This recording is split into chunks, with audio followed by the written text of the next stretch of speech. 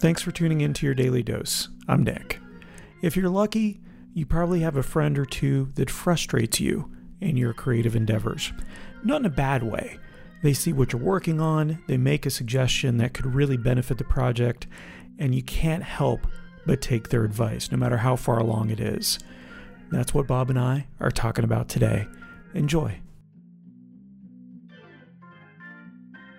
You ever do that where you think you're done and then somebody throws out an idea that would make what you've done so much better that you're like, I can't just leave it at that now because now I know it could be better? Yeah, that's why I stopped listening to people when I'm working on things.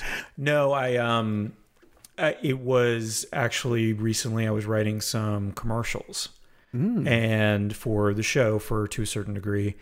And I was having my friend Ashley Ann Gardner, who's a wonderful actor.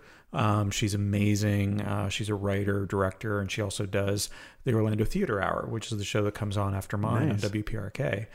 And it occurred to me as I'm listening to her do this, as I'm listening to somebody with professional training read my words, that I need to rewrite some of them.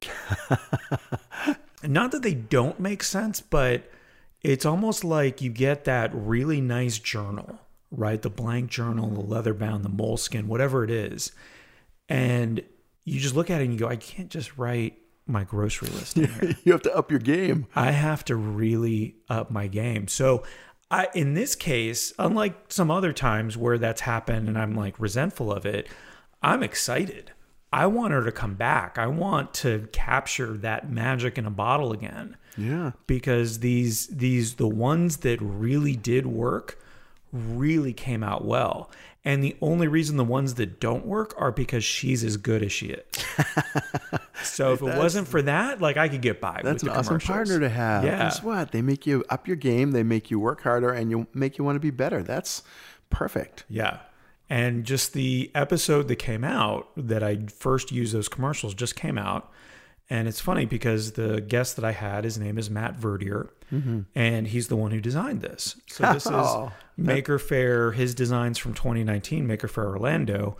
And so he was given free reign to do it. He kept in some of the colors. We talk a little bit about it on the episode. But what I love about Matt is he started his own apparel company and he does design work as well. But it's really this message. It kind of started out as a joke. He said, well, I'm going to call it Just Okay. It's Just Okay Design Company. And I love that idea. It's the first thing that he came out with was a shirt that said, it's okay to be just okay.